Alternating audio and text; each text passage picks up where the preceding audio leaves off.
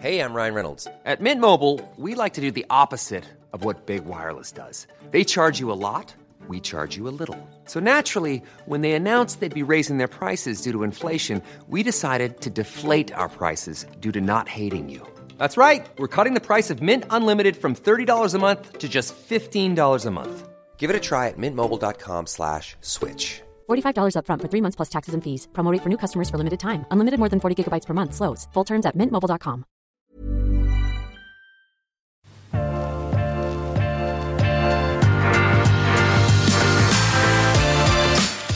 Hei, og velkommen til nok en episode av Ukens Vintips, en podcast presentert av Finansvisen og Kapital med meg, Jon True Hegnar, og med min høyre side så har jeg vinekspert og sommelier Svein Lindin. Og i dag så har vi en fantastisk gjest som vi kommer tilbake til litt senere. Det Kristoffer Mostø, så hvis du ikke har gledet deg til denne episoden allerede, begynn å gjøre det nå.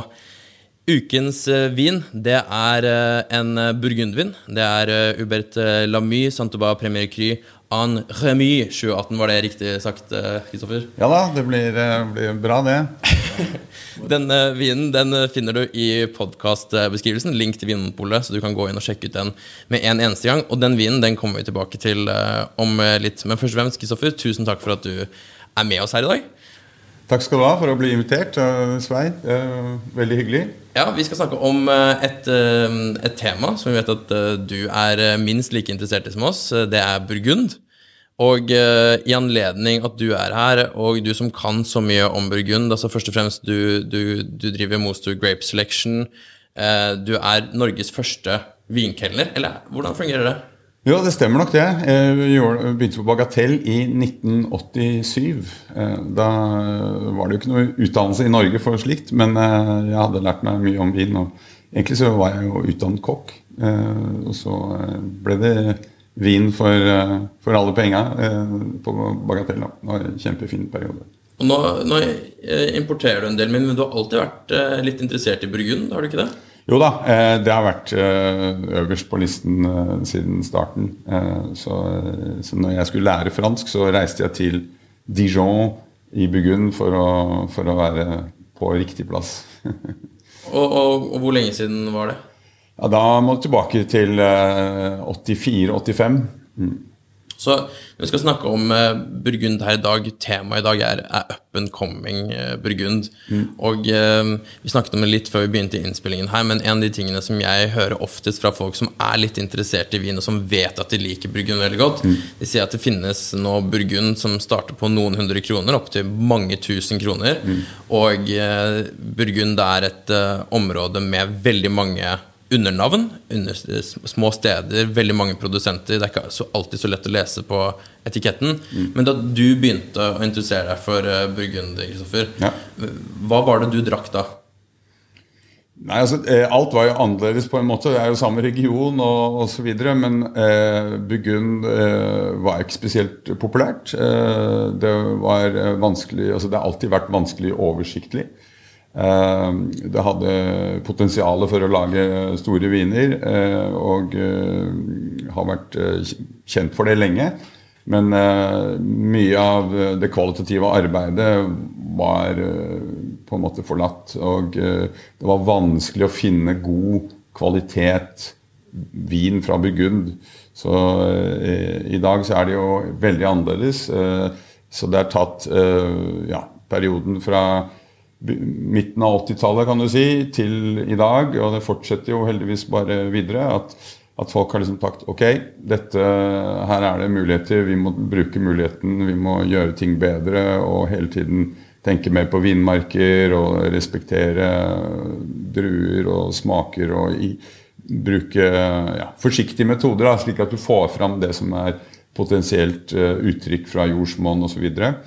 Og den gangen var det veldig få som gjorde det, så det var sånn sett mye mer oversiktlig, men det var en frustrerende tid da, fordi du møtte så mange som ikke gjorde jobben ordentlig.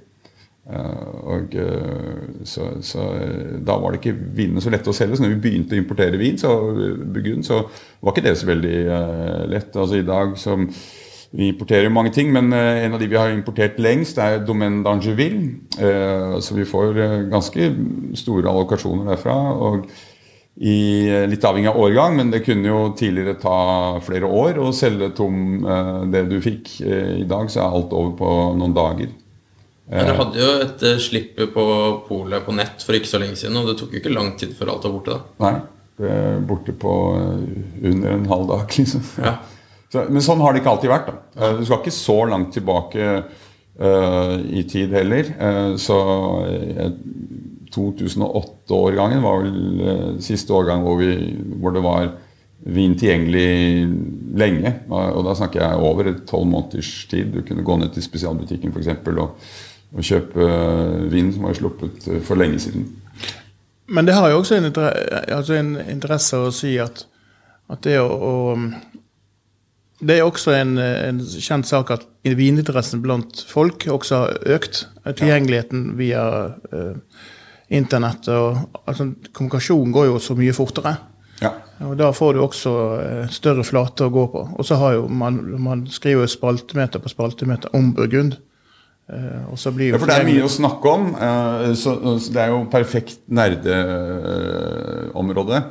Så det mye gleder der med å nerde litt, og det gode viner, og så får du brukt litt bredde på lommeboka. Sånn. Du kan hoppe høyt og lagt, eller du kan hoppe litt lavere. Men det nettopp det, Kristoffer, at man kan hoppe høyt, man kan hoppe lavt, særlig når det kommer til lommeboken, men grunnen til at folk liker Burgund, det fordi de liker god vin, og de liker stilen. Ja, selvfølgelig. Så, det fordi det mye bra vin, det mye spennende vin, og så det en vinstil som vi I Norge glad I. Da. Det hadde ikke vært mulig å lage dette hvis ikke det hadde vært bra vin. Da hadde ikke interessen vært I nærheten.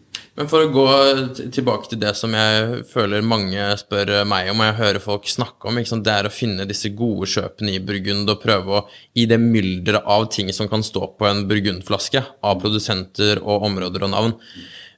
Hvis man skal gå på polet, eller søke på vinmonopol.no, og prøve å finne liksom, litt av de stedene som nettopp up and coming, Burgund så stort, det noen steder som kanskje litt undervurdert, noen områder eller noe sånt som man kan gjøre noe fortsatt gode kupp I Burgund?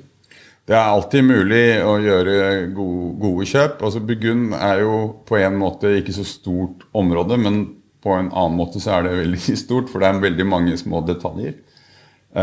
Så hvis man holder seg I kjerneområdet så finnes det fortsatt muligheter til å finne gode ting I landsbyer som Savigny-le-Bon, I Marsanais to gode eksempler, Montélie kanskje også, og I tillegg så finner du gode kjøp på kommunenivå I mer kjente, altså vinkvaliteten I dag kjempehøy og høyere enn noen gang. Men det klart, du må kjenne litt til produsenter og så videre. Det nytter ikke å bare kjøpe en Savigny-le-Bon og være sikker på at den god. Du må ha litt research. Men det finnes også masse spennende ting utover kjerneområdet. Og bare for de som hører på, når du sier kjerneområdet, hva mener du med kjerneområdet? Ja, det da Côte d'Or-vinene, som da med Merceau, Puligny-Montrachet og Volnay og Nuits Saint-Georges og Gevrey Chambertin og toppene egentlig. Toppene. Men altså, kjøper du en kommunenivå Gevrey Chambertin, så det over 500 kroner, men det 550 kroner eller noe der omkring. Du kan sikkert få litt under og opp til 600. Så det jo, for en god burgunder, så får jeg velge det. Det en god en, så får du mye vin for pengene I relasjon til burgund. Relasjonen til pris jo litt viktig hvis man har smakt det over tid. Sant? Jeg husker jo første gangen jeg smakte burgund, så var jo ikke det billig vin den gangen heller. Og så har prisene utviklet seg mer eller mindre dramatisk I øvre del. Og så ligger det på sånn mellom 400 til 700 kroner de gode smaksopplevelsene. Men merkevarene, de har jo tatt helt av I pris, naturligvis. Og så kommer det nye områder inn. Og mitt ofte sånn kvalitetstegn når ting begynner å bli bra, det på generasjonsskifter. Hva synes du om det, Kristoffer? Jo, det helt åpenbart at yngre generasjon har ny inspirasjon. Det som kjennetegn, ikke det at jeg begynte akkurat nå, men det at man helt åpen bok med hverandre. Altså du lærer, og alle deler kunnskap og så videre, så gjør du dine egne valg, men alle vil drive kvaliteten fram, da. Og alle skjønner at skal de drive langsiktig Burgund, så må du drive med kvalitet. Og vi masse konkurrenter hele veien. Nå jo amerikansk Pinot blitt kjempepopulært. Særlig i Norge. Ja, og mange andre steder også. Så Burgund populært, så da det på en måte allerede en slags introduksjon. Disse amerikanerne jo veldig åpne veldig tidlig. Men de jo også på 500-600 kroners belte eller mer. Men kan vi fastslå det at Burgund-produsenter har gått vekk fra faksmaskinen og gått over på e-post? Alle sammen?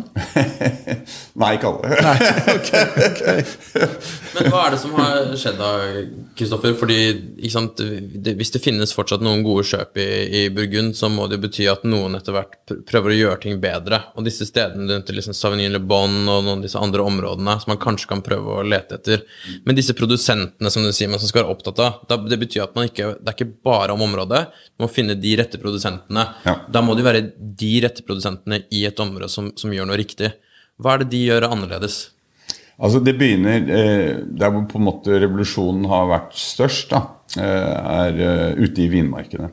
Så de jobber mye bedre med vitikultur, og det jo blitt ganske vanlig I hvert fall blant de som jobber best, at de har gått hele veien opp til biodynamisk dyrking. Så det jo økologisk på veien. Og det mange som da uten å være sertifisert jobber utrolig godt I vinmarkene.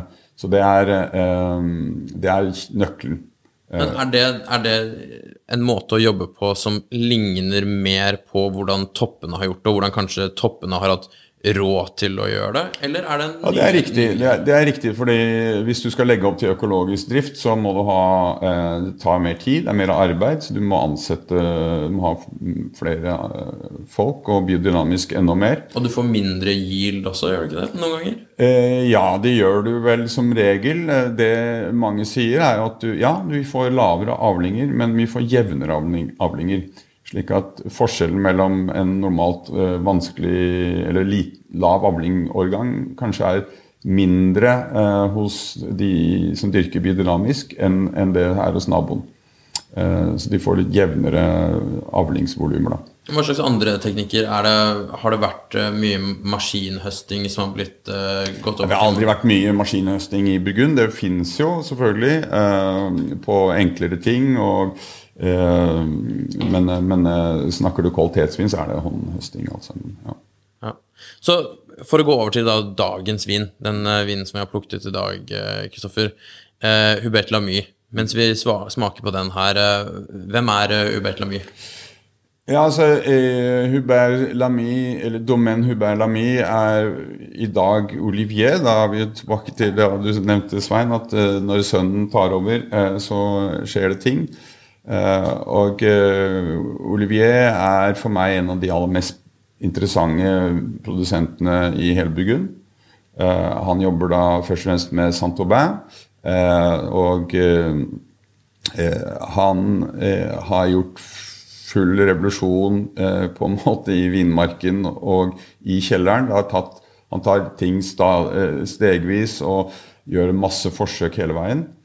Så han har endret måten han klipper opp eller binder opp vinstokkene på.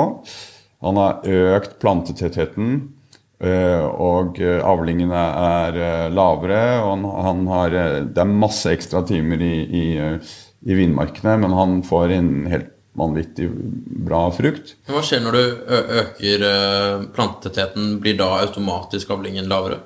Den blir for så vidt den samme, men hver vinplante avler mindre. Ja, Og det positivt. Ja, han har vært pioner på det å lage altså vanligvis så har du 10-12 000 planter per hektar på 10 000 kvadrat. Mens han har da økt det og laget noen beplantninger som han kaller ekstra tette, da, hot densité, hvor han har 30 000. Så du kan tenke deg 30 000 planter på 10 000 kvadratmeter, det ganske mye å stelle. Når du da har en eiendom på 15 hektar eller noe sånt. Så Svein, når vi smaker på den vinen her, hvordan, for de som hører på, som kanskje vi kan overbevise om å kjøpe denne vinen og teste den ut, hva det du smaker, og hvorfor denne vinen så digg? Nå jo det at Burgund på dette nivået her til 668 kroner jo så oftest relativt høy kvalitet. Men det som skiller Lamy-vinen ut, jo det at han har en sånn citrustone mineralitet som, på unge viner som vedvarer. Og så dette her også en stor lagringskandidat. Men for meg så det liksom sånn den der smørtone som du får så tydelig, så gjør det du absolutt kan drikke den allerede nå.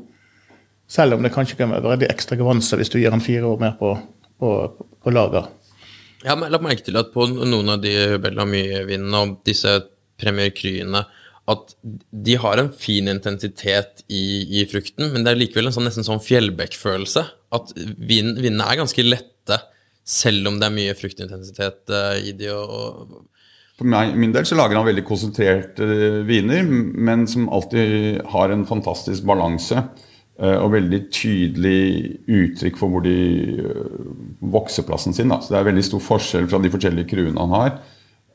Så Rémy en vinmark som ligger på et lite platå, og vil ligge eksponert for solen veldig lenge da, og i løpet av dagen. Sol fra morgen og til sent. Så det en veldig solrik vinmark, og sånn sett en varm vinmark. Så det